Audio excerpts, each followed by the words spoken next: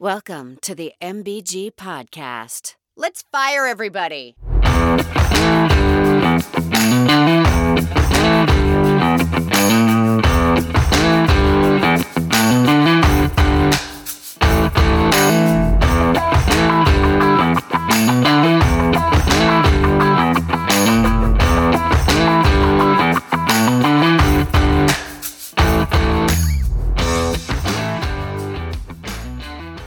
All right, welcome everybody to episode number 52, the Message Board Geniuses podcast. This is Who's. I've got Casey, Joy, MBG. Got week 12 of the college football season in the books. Jimbo Fisher being fired last week. We thought fire everybody season is officially in full swing. So we thought we'd kick things off by talking about who we think is going to be the next coach to get fired. So Casey, you want to kick it off? Sure. I thought long and hard about this question. I dove into each and every conference, looking deeply at the records for the season, if there was any player strife, social media drama, anything, and every single piece of criteria that I added to the mix, the arrow kept pointing directly at University of South Carolina head coach Shane Beamer. As everyone that listens to the show knows that I rarely mention my alma mater's rival, but in the rare instance, I think it fits the criteria. Shane, employed by the Evercom fan base at the University of Oklahoma, progressed his career all the way up to assistant head coach before bolting for much browner pastures in Columbia, South Carolina. His first year, he was a commendable 7-6 and wore some Duke's mayonnaise as if it were a crown, and the fan base treated him as such. Year two, he improved greatly to 8-5, but lost the bowl game to Notre Dame. The trajectory was on the way up, albeit one game improvement. And this year, Shane sits at 5-6, entering rivalry weekend, and the Chickens may not be able to make it to a bowl game if they lose to Clemson.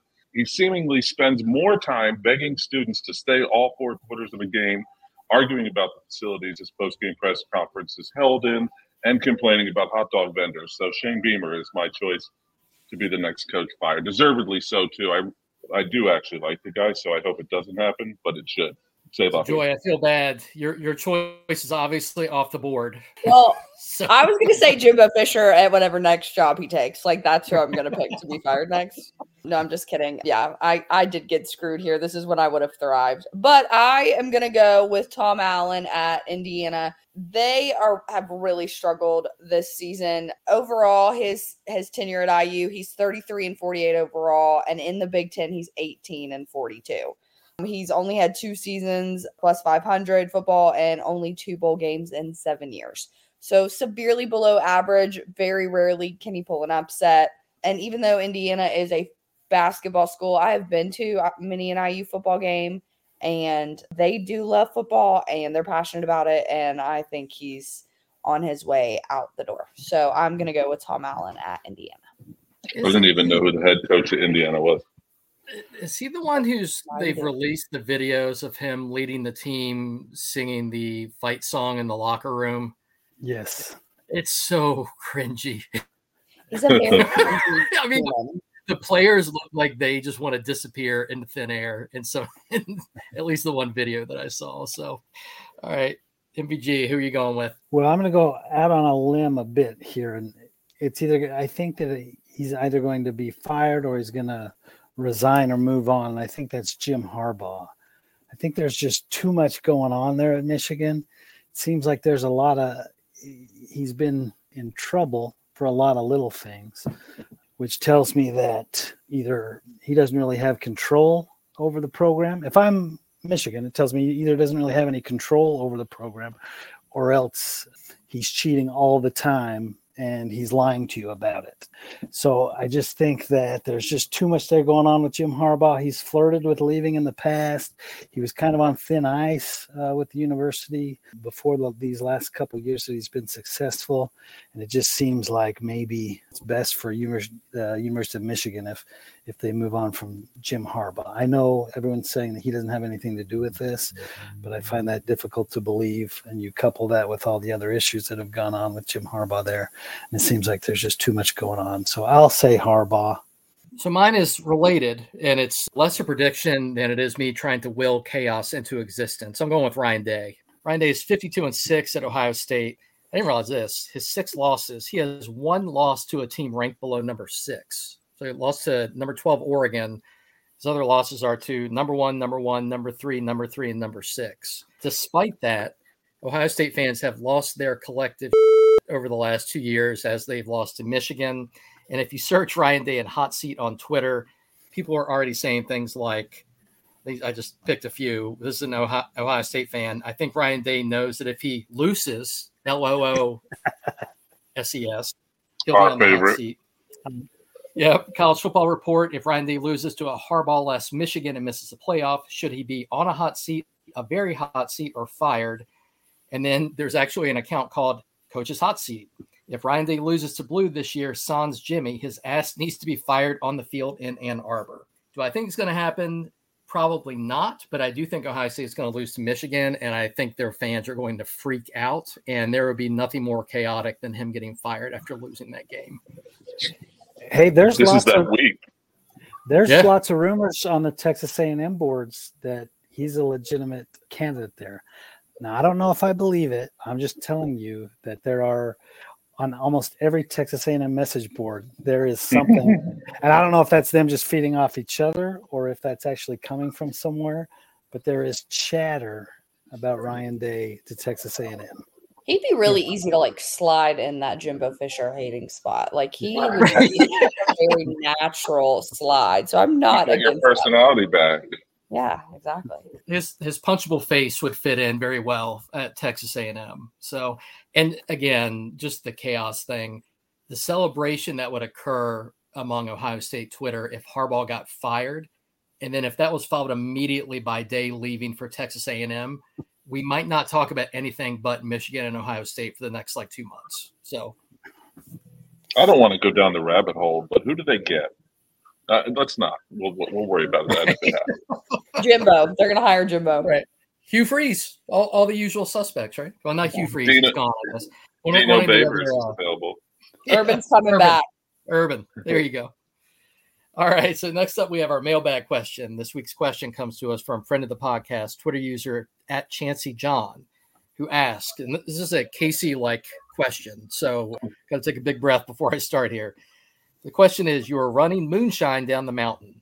The sheriff is on your tail. You're also transporting a full traditional Thanksgiving meal to your grandmother's house, which also happens to be where you are taking the moonshine. What Thanksgiving food are you throwing at the sheriff to distract him?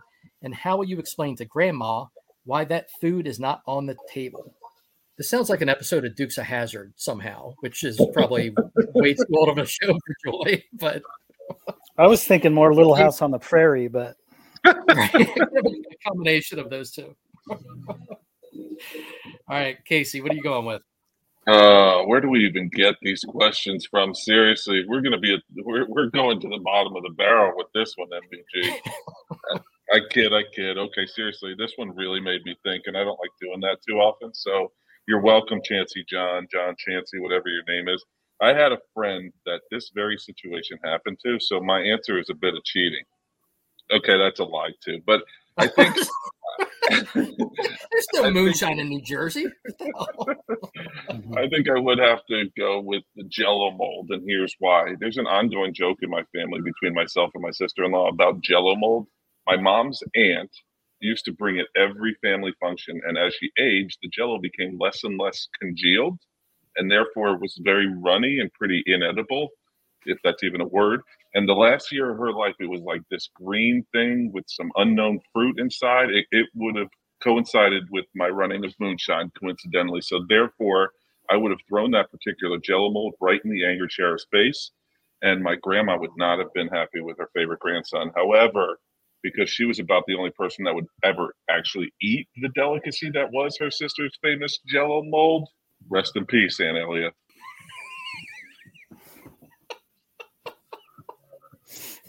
It's always fun talking about dead relatives on the podcast. It's a pick-me-up.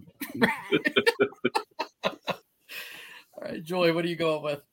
So as everyone knows, I'm from Louisiana, and so all of our Thanksgivings also involve like all of the Louisiana staples. So we always bring a massive pot of gumbo to our Thanksgiving meals. So it would only make logical sense to throw that at the police officer. because one, it would probably induce some like 3rd-degree burns, but 2, like it would also probably knock him out because gumbo pots are really large. So I could get there. My whole family would be devastated at me because of the gumbo. But if you gave them enough moonshine, then they wouldn't even remember that they were missing the gumbo. But I would also just like a little caveat is that everyone knows that the Louisiana political system is very corrupt. So if a cop was chasing me because he knew I had moonshine, it's only because he wanted some. So I would probably just give him over or like get pulled over, give him some, and then just continue on my merry way. Yeah, if you're proactive, you just make an extra batch, right? And just so you have it on the ready. So grandma's not pissed off that the moonshine's not there. Grandma's not pissed off, and the police officer's not pissed off. It's a win-win. Win-win. That's right. All right, MBG. Well, Joy stole mine after her 3rd thing that she said she was going to throw. I would throw the moonshine back at him. I'm not. That's good. I mean, it's good. That's the whole reason I'm in the predicament to begin with, right? Is the moonshine. So why not just throw it back at him? I'm not going to drink it. I got plenty of Diet Coke down at the bottom of the hill. I don't need any moonshine. Problem solved. That was a very Does Grandma stock the Diet Coke for you, or do you have to bring your own? Oh no, there's plenty down there, Casey. So I had 2 thoughts on this. One is my dad's family is from literally the hills of West Virginia. So it's not out of the question that someone in my family has been running moonshine on their way to Thanksgiving dinner before. It's possibly happened. The second thing that just made me laugh while I was thinking about this is how each of us thinks about these questions differently, because literally I was sitting there trying to think, all right, what would be the best item to throw? And I was positive somebody else would pick cranberry sauce, like a can of cranberry sauce, which to me is a win because A, it sucks, and B, the can is easy to throw. But since no one picked that, that's what I'm going with. I think this is our first holiday related. Oh no, we had a Halloween related mailbag before. So kind of like this. Maybe we have some more coming up during the holidays here. All right. So that brings us to our next segment, Genius of the Week. As always, each of us is going to nominate a player, coach, team, conference mascot, someone who did something particularly dumb in the last week. We'll put it to a Twitter vote and see who wins. For our last vote, Casey got back on the board. His nominee, UCLA recruits, got 46% of the vote, followed by Joy's nominee, Lane Kiffin, with 27%. My nominee, Arkansas football, came in 3rd with 18%. And MBG's nominee, Tejrang Balavi, had a strong 9%. So it's an upset, though. He should have won. It's a huge upset. I hope your friendship was worth that 9% of the votes there, MBG. Yeah, he was pissed. I'm telling you, he did not like that. Tajin, I'm not going to read his text because I can't read it on here because he was mad. All right, so that leaves me with 16 wins. Casey has 10. Joy has 9. Courtney has 1. MBG is still sitting on 0. MBG, these are getting tough, man. This one took a few different Google searches. You're now 0-36. For reference, you've now matched the Marco Island Academy Rays, who in September of this year snapped a 5-year, 36-game losing streak by knocking off Warner Christian Academy 32-20, prompting head coach Lou Montgomery to exclaim, and I quote, "We didn't win a Super Bowl, but we won a game," which for some reason just was hilarious to me. So, MBG, once again, you're in fine company. All right, Casey, you want to lead it off? Yeah, this week my genius of the week is NFL sideline reporter Carissa Thompson. Thompson was on Barstool Sports, Pardon My Take, where she came out and said, quote, "I haven't been fired for saying it, but I'll say it again. I would make up a report sometimes because A, the coach wouldn't come out at halftime or it was too late. And I was like, I didn't want to screw up the report. So I was like, I'm just going to make this up." She continued, "No coach is going to get mad if I say, hey, we just need to stop hurting ourselves. We need to do better on 3rd down. We need to stop turning the ball over and do a better job of getting off the field, yada, yada, yada." Then she walked it back and said, "Working in the media, I understand how important words are, and I chose wrong words to describe the situation. I'm sorry, I've never lied about anything or been unethical during my time as a sportscaster." So for trying to be funny and completely whiffing and then having to walk it back, Carissa Thompson is my genius of the week. It's always, I chose the wrong words. Now, I'm pretty sure you used the right words. Just weren't expecting the blowback. Because apparently this came out like 2 years ago. It was like she and Aaron Andrews were talking about this. They got picked up by a couple outlets and discussed a little bit, but nothing really came out of it. So it's not even like a new thing. I think it was just, that podcast has such a huge following. It got a lot more traction this time. You know what? It makes sense, though, because how hard is it to try to run from one side of the field to the other? Sometimes coaches run right by it. Like, it makes complete sense that they do this. She just didn't need to give it legs. I don't know. She just didn't need to bring it to light. It would have been just fine. It's not like they're saying anything. Keep things to yourself sometimes. Yeah, exactly. All right, Joy, who you going with this week?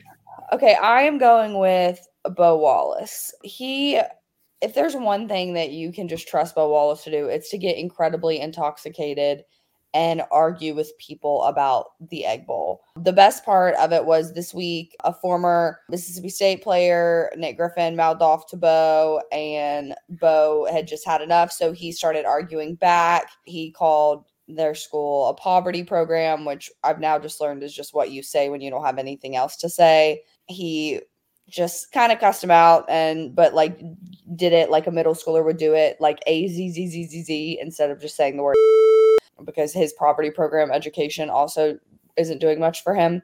But the best part about it was that Bo responded to someone, and then Bo didn't realize that response was his own. So he actually quoted his own tweet and fought back.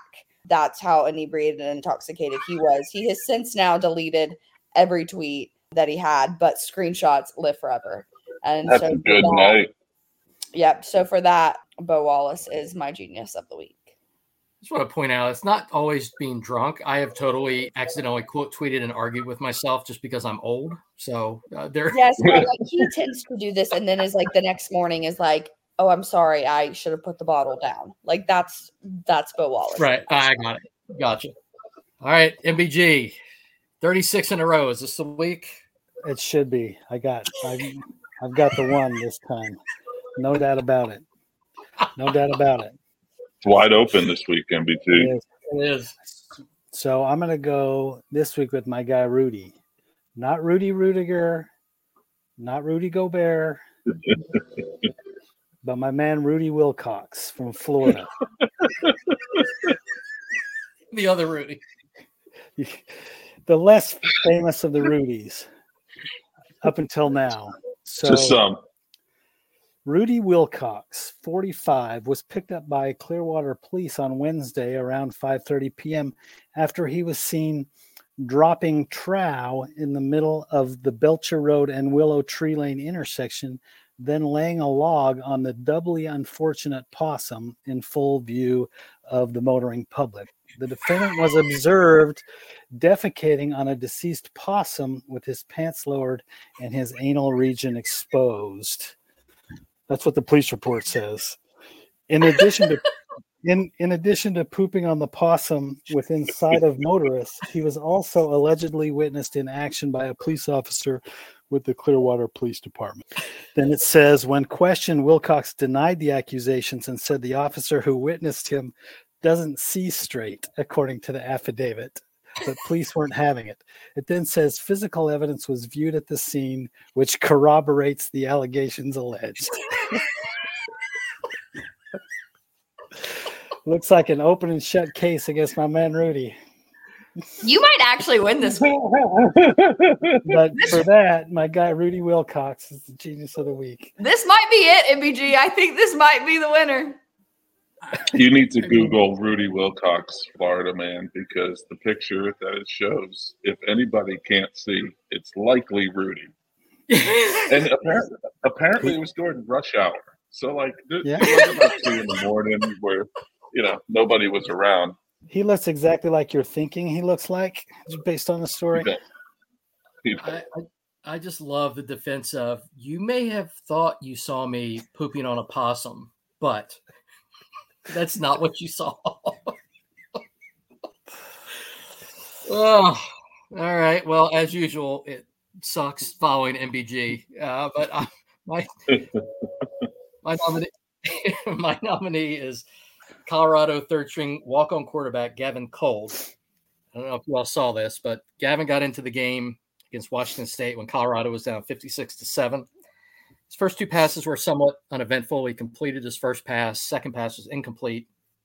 On his third pass, all hell broke loose. It was batted at the line of scrimmage.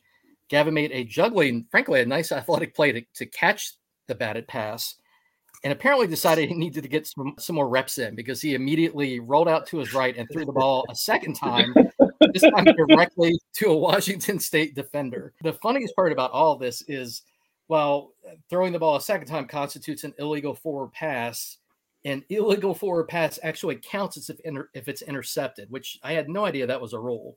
So he threw 4 passes in the game. Only 3 of them counted, but that second pass on that play, the interception actually counted. So for going full YOLO and helping me learn an obscure college football rule, Gavin Cole. Full YOLO. And there's just getting in reps. He's like, all right, well, I got the ball back. I'm just going to roll out and see what happens. Before we move on to our next segment, I want to give a quick shout out to CFB Home for sponsoring the MBG podcast. You can find them on Twitter at CFB Home and online at fifthquarter.net. Also, we're doing a couple of cross promotions with other podcasts again this week. The first is with the Sickos Committee podcast. Their Week 12 preview dropped last week with an episode titled, What Movie Would You Watch in the Locker Room at Halftime? Kind of a callback to our episode last week. We're also doing a cross promotion with the Slander You podcast. Their Week 11 review and Week 12 preview dropped last week with an episode titled Sleeping Giant. We love both those shows, so check them out. All right, folks, we have another great guest lined up for you this week. This week's guest is one of the best college football writers and analysts around. She's a senior writer for The Athletic, college football insider for NBC Sports, a studio analyst for the Big Ten Network. You can find her on SiriusXM and on every big-time college football podcast out there. Welcome to the show, Nicole Auerbach. Hey, guys. Welcome, I'm happy Nicole. to be here. Honestly, we should add this to the line in the bio. This is obviously an honor to be on with you guys. I love the content you guys put out, so very happy to be here. This is Thank you. super exciting for us. So we thought we'd just go around the horn, have each of us ask you a quick question, and just let you cook. Does that work? Yes, let's go. Let's cook. All right. Be prepared. Casey's up first, so just strap in here. Let's grab a drink. All right, Nicole, thank you so much again for joining us this week. We're so thankful you're with us tonight, knowing how busy you must be, especially with it being rivalry week. I'm the long-winded one on the show, as they've all said, so buckle up for this beaut. I've been a big fan of your work, truly, whether on the Big Ten Network, hearing you across many platforms on the radio, SiriusXM, reading your stuff in The Athletic.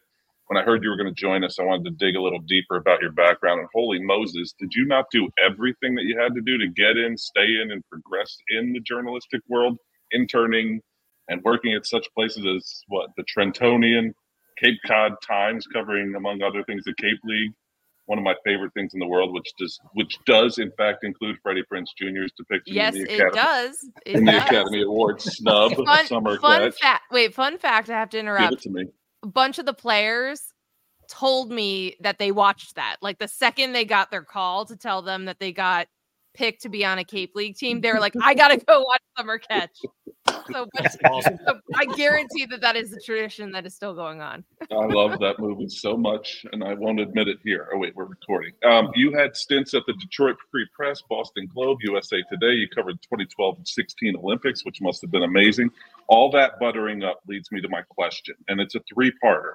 As a fellow New Jersey native, and coincidentally actually recording this from New Jersey, as I told you earlier, Taylor ham or pork roll? And my second part is Central Jersey a real place? I'll hang up and listen. So I would say Taylor ham.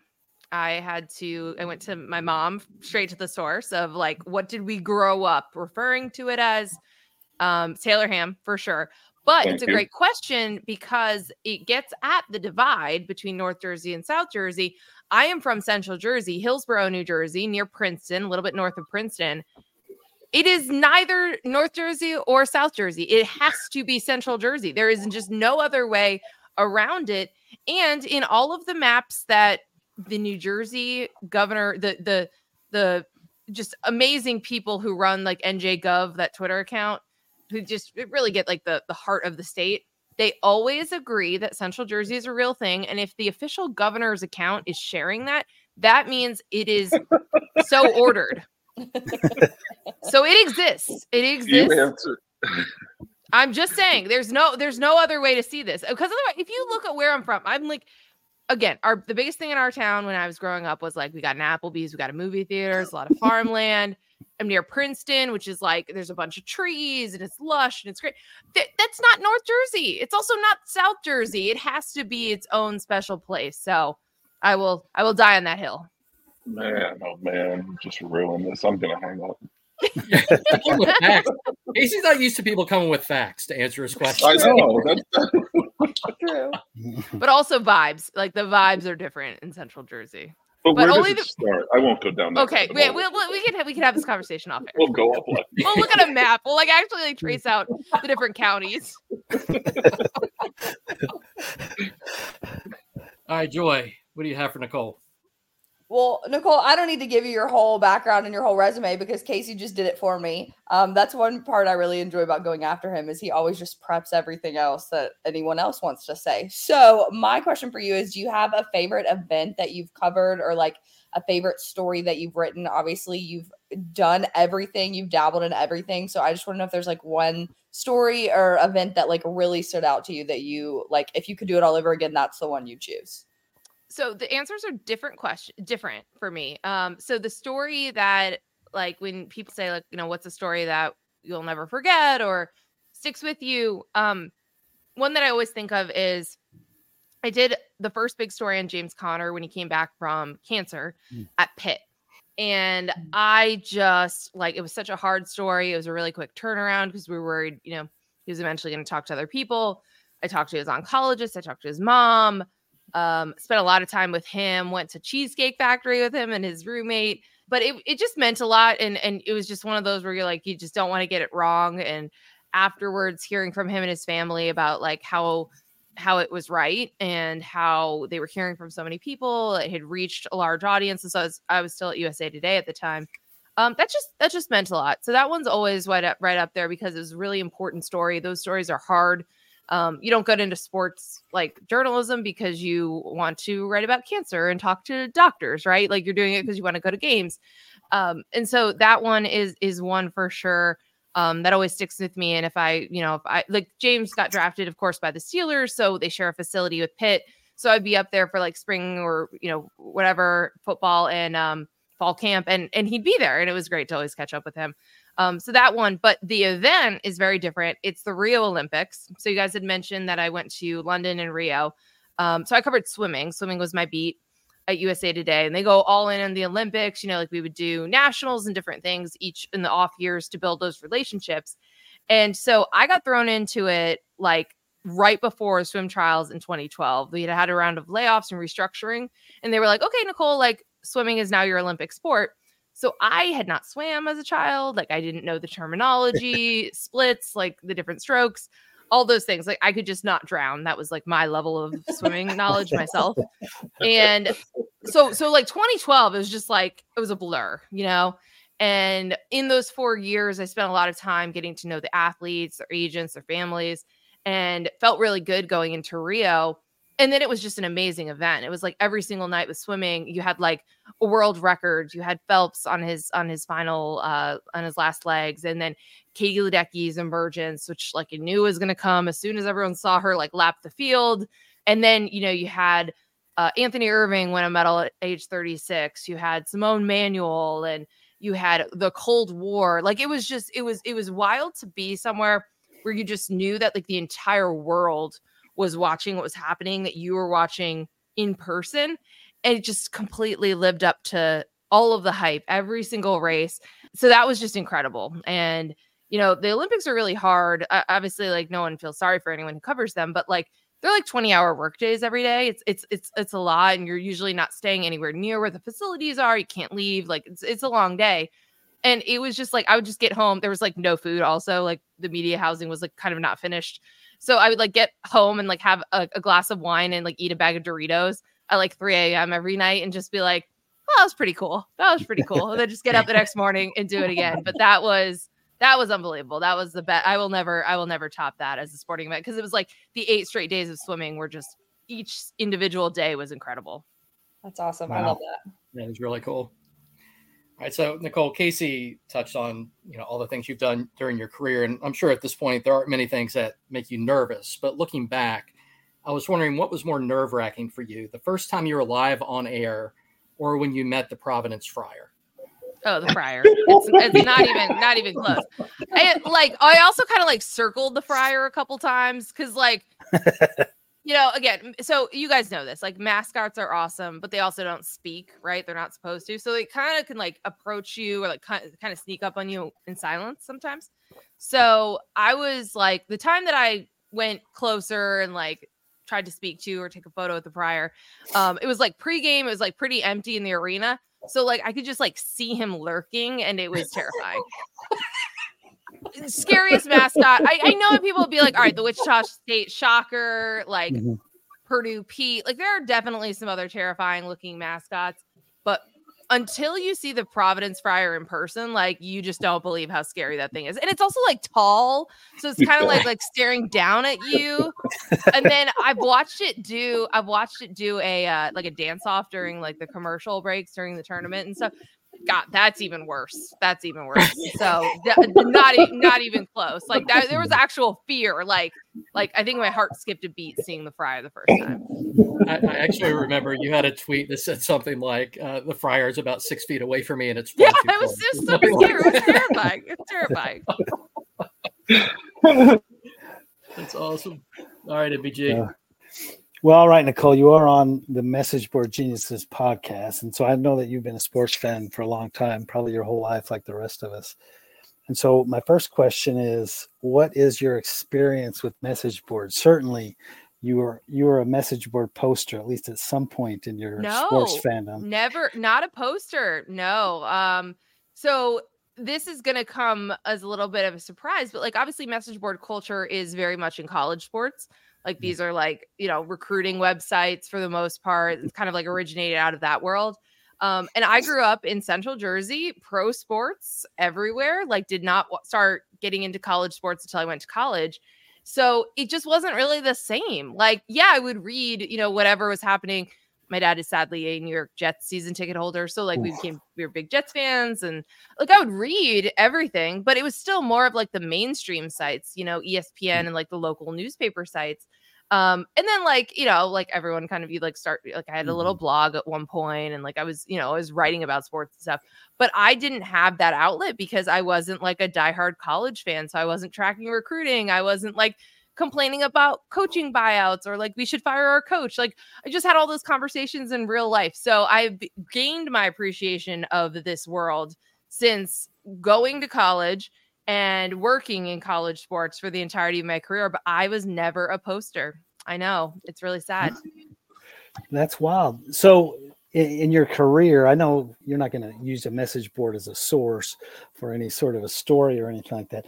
But no, although I will say all the message board rumors related to Connor Stallions turned out to be true, right? So you got to read everything nowadays, right? Well, that's my question is, do you kind of keep tabs on it? Because I will say that I have many of your colleagues who will send me screenshots of message board posts or whatever, which tells me that perhaps not that they're posting on the boards, but they are monitoring them or looking. Lurking, MBG. They're lurkers. Yeah, lurking is a good way to say it. I think also if you want to get a temperature on a fan base, it's the quickest way to do it. Of course, it's the angriest of the fan base, right? It's the end of the spectrum. But if it's somewhere where you don't know people, you don't have actual personal relationships where you can get a sense of something, it is the fastest way. And there's also some that are just very iconic, right? So after a bad Texas A&M loss, that's the one you go to TechDAX. You got to see what people are going to say. So there's just certain message boards that have a reputation that precedes them, regardless of if you have any ties to that fan base. It gets you right to the heart of the matter. Okay, good. I always knew that there were that's where you guys were getting your stories from. I love that she used Texas A&M as an example. I just love it. Yeah, it was perfect. They're the gold standard. Truly. Amen. Amen. I would agree that them and Clemson is really pretty Clemson's good. really picked up in the last couple years. Mhm. Like Yep. since they haven't made the playoff, it's really picked up. Don't do it, No. Nicole. You're 0 for 1 with this Central Jersey thing. Don't do my alma mater, Clemson, either now. And I just want to see Georgia and Alabama be not good, just to see The 'cause meltdown. I haven't really gotten a good taste of them because, they've been so good. They haven't had a lot to melt down about. So We got a little bit earlier in the season when Alabama lost to Texas. True. Remember, like the world was ending. But And USF actually during that game, like mid-game, probably. USF one was the almost lowest. worse. Yeah. Yeah. Yeah, that was probably the low for them. That was when everyone was wondering if the dynasty was over. Yeah. Fire Tommy Reese. Yeah. Like that's what I like when you guys capture like the mid-game moment or like the moment of the peak anxiety of a fan base. And it gets better, but it's like it's the absolute low. because you punt on the first drive and everyone wants the offensive coordinator fired. Yeah. Yes. Yep. I do. I live for those. So speaking of meltdowns, we always start the message board post segment with the best meltdown of the week. When you're this late in the season, it's kind of hard because meltdowns seem to be a little more justified the later you are in the year. So this week I picked what I thought was the best one, which was from our friends at Colorado. Mainly because we kind of haven't heard much from Colorado. We were all over them for the first 3 weeks, 4 or 5 weeks, and then not so much. And so, I don't know if you saw the game. I think it was Friday, but they were, absolutely destroyed by Washington State. And so these were some of the reactions. So I'm curious as what your thoughts are on Deion and if you share these thoughts that some of the Colorado fans said. One guy said, the problem is that we're back to being a laughing stock, getting obliterated on national TV. Next guy says, is it possible that Coach Prime, the Coach Prime hire ends as a disaster? This team has gotten worse throughout the year. Deion has lost the locker room, coaching staff, and fans. Serious questions about his ability to create a cohesive atmosphere. Says he doesn't care about the culture, and it shows. This guy says, LOL, we got sold a bill of goods. And this last guy says, this year is way worse. We have a bunch of individuals playing for themselves. It shows. Sanders has no culture set here. Enough of the cameras and BS, well-off videos. Focus on football, establishing a culture, and being best at football. No more distractions, as True Sanders has brought the circus to Boulder. This will end in a disaster. So, do you think that the Deion tenure is going to end in a disaster? Well, I wouldn't go so far. These were probably people who loved the cameras and everything that we were learning about this team the first couple of weeks of the season. I think this was always going to be divisive, right? And if we had said at the beginning of the season that they won 4 games, the preseason over-under was 3.5, right? So this would have been a great success, especially after winning 1 game last year. It was just the way that they happened and the reaction because TCU has coming off a national title game appearance. But I think there were always going to be questions about the culture when you flip a roster that drastically. A lot of smart football people had concerns about like the offensive line depth, the defensive line depth, and a lot of things that ended up being huge problems for them as the season wore on. But it's just year one. You can't, you couldn't have decided that he was like the model all coaches needed to follow and like the slam dunk hire off of 3 games either, even though some people said that. So I think you've obviously got to give it time. We got to see, how he approaches some of the roster deficiencies, including just size in general and depth in general, because these are going to be problems for them. But no, it's way too soon to know if this is going to be end in disaster. It's just year one. And a lot of people would say, even despite the fall off, that it was still probably worth it. They sold out all their home games. They crossed over. They were well beyond just sports fandom. It was, our pal Golick Jr. would say, like, it was not an ESPN story. It was a Good Morning America story. And so like all of that is incredibly worth it. And we'll see that probably in the next recruiting cycle. But it's going to be interesting to track this moving forward. Deion Sanders has never handled or had to face this type of losing as a coach until now. And so, we'll learn a lot of how he responds, but it's definitely too soon to make any sweeping judgments. We shouldn't have made them after 1 month, and we shouldn't make them at the end of 1 year. Yeah, and I was looking, they lost to Arizona by 3 the week before. Oregon State, they played within a touchdown. UCLA was fairly close game. It's not like they were getting blown out every single game. And like you said, they won 4, which was basically meeting expectations. So it's funny to watch them get so upset following that game. They play Utah next week, which probably isn't going to go too well. But probably not going to go well. No. Is he going to play Travis Hunter down by 50 again and risk another injury? Yeah, right. But again, the questions of should he have played as many snaps as he did, especially when he came back from injury? Those are legitimate questions. Those are not overreactions or anything, which, obviously, we all know that. But it's kind of been that they've been a unique situation of trying to sift through the hyperbole and figure out, kind of what they actually need to address, how they're going to address it, and all that moving forward. So they're going to be a fascinating offseason again, probably dominate the conversation again. All right, Nicole, I want to just move on to really the only game that's ever mattered this season at all, and that's the Michigan-Ohio State game. I said, I'm going to take credit for this. These yahoos didn't say it, but I did. At the beginning, I said the only game that was ever going to matter this season was Ohio State-Michigan because there's going to be so much riding on this game, mainly with Ryan Day and the Ohio State fan base. And that was before this whole sign-stealing fiasco, which has made it even more intense with Michigan fans thinking that Ryan Day is behind this whole thing somehow. So I guess first, what's your thoughts on the whole Michigan thing? Is it really that big of a deal, what they were doing? So we won't have enough time to get into all of the layers because it's a really interesting college football scandal for a lot of different reasons. I think no one was harmed. And then you have it happening with Jim Harbaugh, who's already a polarizing figure. You're involving it right at a time period that overlaps with the period that they finally beat Ohio State for the first time in a long time. And then you have someone named Connor Stallions, which is very easy to become a national household name, who is buying tickets in his own name and putting things on his own credit card. And then we learn about his refurbished vacuums. There were just a lot of layers to the story that just kept it in the news in a way that I don't think it wouldn't have been the same if a team wasn't undefeated and a true national championship contender. But also I think if it wasn't Harbaugh, right? If it wasn't someone who had been sanctimonious about rules and the way that Michigan does things.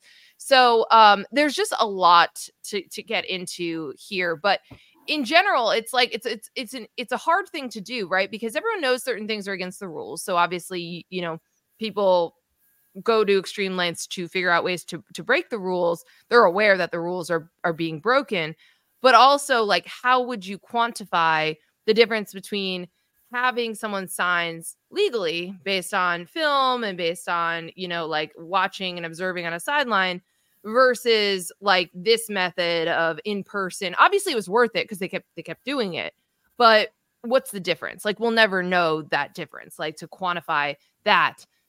So anyway, it's just been, I have a lot of mixed feelings about the whole thing.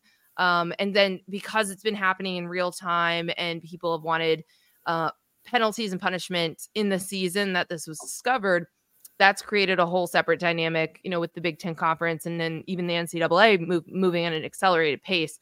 So ultimately, though, it feels like a peak college football scandal, right? It is a rule that it prompts us to all be why is this a rule in the first place? What is sign stealing? How does it work? Why does some people do it? How do you become good at it? And we've all learned a lot about that part, but then also that it involves Michigan. And I went there, the arrogance and the way that the Michigan fan base has responded, that's totally part of it. That is how Michigan fans are. And they feel that, because of the way the news has continued to come out and there have been a lot of leaks, and because the punishment came down from the Big Ten on the eve of the game while they were on the plane, they do believe that this whole Michigan against everybody, like that is something that they feel, and they're not going to be convinced otherwise. Maybe Jim Harbaugh calling Michigan America's team was a bit much, because I don't think the rest of the country feels that way.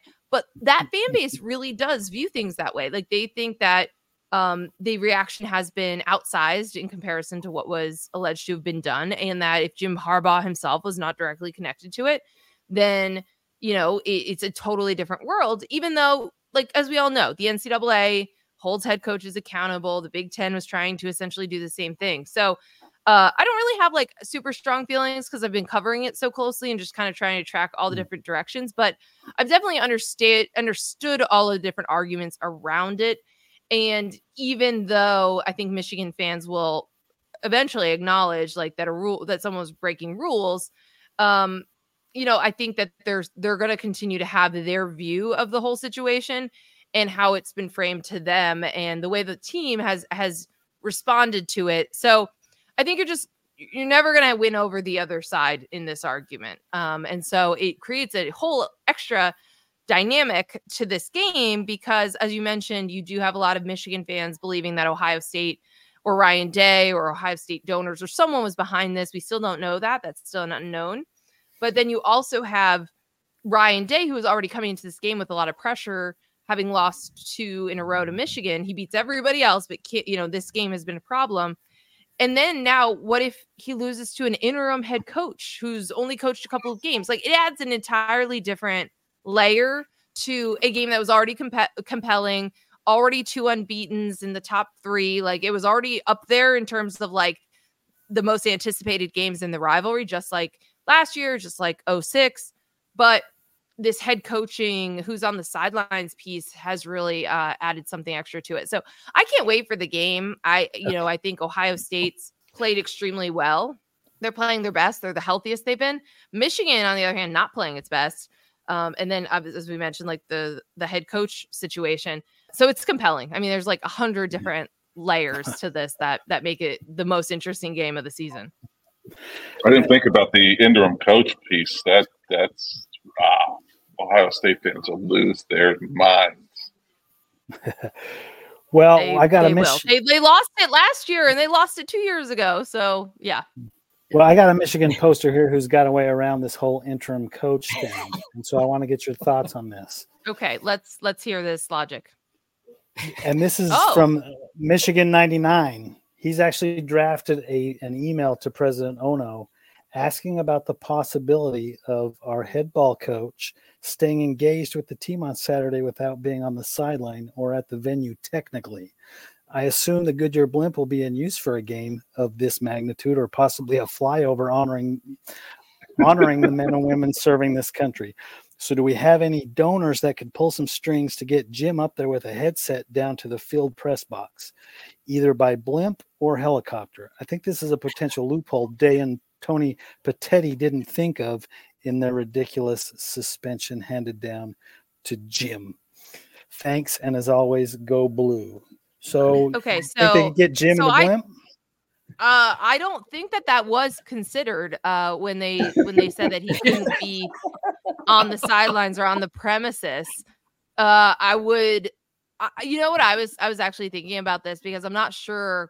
I would be very curious about like how serious stadium security would be about something like this. Like when they beat Maryland and they were celebrating the 1,000th win for Michigan football. I was like, what if he just popped out? Like that would, like, imagine, like, was he allowed to be there after the game ended? Like, I wasn't sure.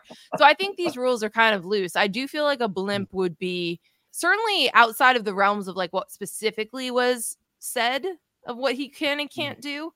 I don't know that, Michigan donors, Michigan alums, there's a lot of lawyers out there. I don't know if there's a lot of people that have connections to a blimp, but probably. I will say there was like a whole story that came out about the Goodyear blimp, and it's like run by Ohio State. It's all Ohio State. So like there's a 7% chance that's happening. Do you think that it is so do you think this was a plant from an Ohio State fan trying to get him like kidnapped? That doesn't happen on message boards, Nicole. Now I do. Yes. I did but now I do. I don't know why else they would want so hard for him to be in a blimp. Is this Ryan Day's burner? This post gives me like Hugh Freeze in the hospital, like coaching from his hospital bed vibes. That's what this post gives me. That was college football's been downhill from there. Really. that was a peak moment. That was the first thing I thought of when Dino Babers was let go the other day, was that image of him waving up to Hugh Freeze. It was so pure. I'm kind of rooting for Harbaugh to go Bobby Valentine, just put on the fake mustache and sunglasses and just show up on the sideline and see if anybody says anything. Well, I think they would notice since they figured that out with Connor Stallions. Nicole, I did once steal signs in the Little League World Series Southeast Regional between Tampa when Lance McCullers was pitching against Team Alabama, and I had the sign stolen. I could be the next Connor Stallion. So if you talk to Jim, just tell him I'm available. I feel like Little League World Series is maybe higher stakes. So in Alabama's team defense, I don't know if you should have admitted that. I'm not sure. Statute of limitations. How old's the McCullers now? He's like 31 or something. He was 12. So. All right, maybe. I still wouldn't have admitted that. I'm just saying. All right, so there was one more post. I want you to just shoot this down very quickly. It's from an Ohio State fan who thinks that there's still a chance that the game isn't even played. What? Okay, enough said. Why would this even make any sense? No, the game is being played. Literally thousands of 100,000 people plus will be at this game. I mean, even if the Big Ten would prefer Ohio State, which they're never going to say that they would, they of course would want the game to be played. I don't see. I mean, that one doesn't make sense to me. And actually, I would think as an Ohio State fan, you absolutely want to play the game. Like, oh yeah, of any times you want to beat Michigan, like you want to beat Michigan this year, like as much as you could possibly, in your heart of hearts, want to beat Michigan, you want to beat them this year. So, no, that game is being played. Yes, that's happening. But you also don't want to lose to Michigan. So I almost think that not losing is more important than winning. Would you? You mean you'd rather not play the game so that you don't lose? No, I think you want to play the game. You want to play the game. But yes, you of course want to win. I'm glad we've established this. This is what you go. This is what you go to the message boards for. Confirmation that you want to play the games and you want to win the games that your team plays. Things get a little fuzzy sometimes, right? That's funny because you spin yourself in a circle too many times, guys, and you just gotta get yourself back. Okay, that's funny because I posted a post from an LSU board over the weekend that said it looks like we're gonna have to outscore these guys. It's actually been how LSU's been all year. That's hashtag analysis. That's a fair point. Yeah, hashtag no doubt. That's literally how you win a game. Okay, we already talked about Hugh Freeze, and I feel like we couldn't leave today without at least talking about Auburn and their game on Saturday, which had to have been a tough one to stomach for the Auburn faithful. So there was this post on Auburn Undercover after the game by a poster, BMF 9646. He says, "I've encouraged my kids to cheer for Bama. Most of their friends are Bama fans anyways, and I don't want them to have to experience the same fandom that I've had to. I just love them too much to do that to them." That's like the perfect post. Like after an embarrassing loss, just like not wishing your children upon that. Like that is just I got no commentary. I think that is just the perfect post. I understand the thinking. Yeah. Well, you have like 91 downvotes. He does. He was getting the Auburn message. I mean, if he posted that in the Alabama message board and was like, "Hey, I'm an Auburn fan. I've decided to raise the children this way." Like one loss to New Mexico State and the whole family tree just takes a left-hand turn. Yeah, it splits. There's a branch, the Bama branch. Best part was they were Auburn fans saying, "Oh, this is a Bama fan. This is a plant. This person's been on this board for 10 years." And somebody posted, he's been posted on Auburn. So they thought about that for this one, but not the Goodyear blimp and the kidnapping philosophy. Interesting. I loved this response. Somebody wrote, he's been posting on Auburn undercover for 10 years, just waiting for his moment, and it finally arrived.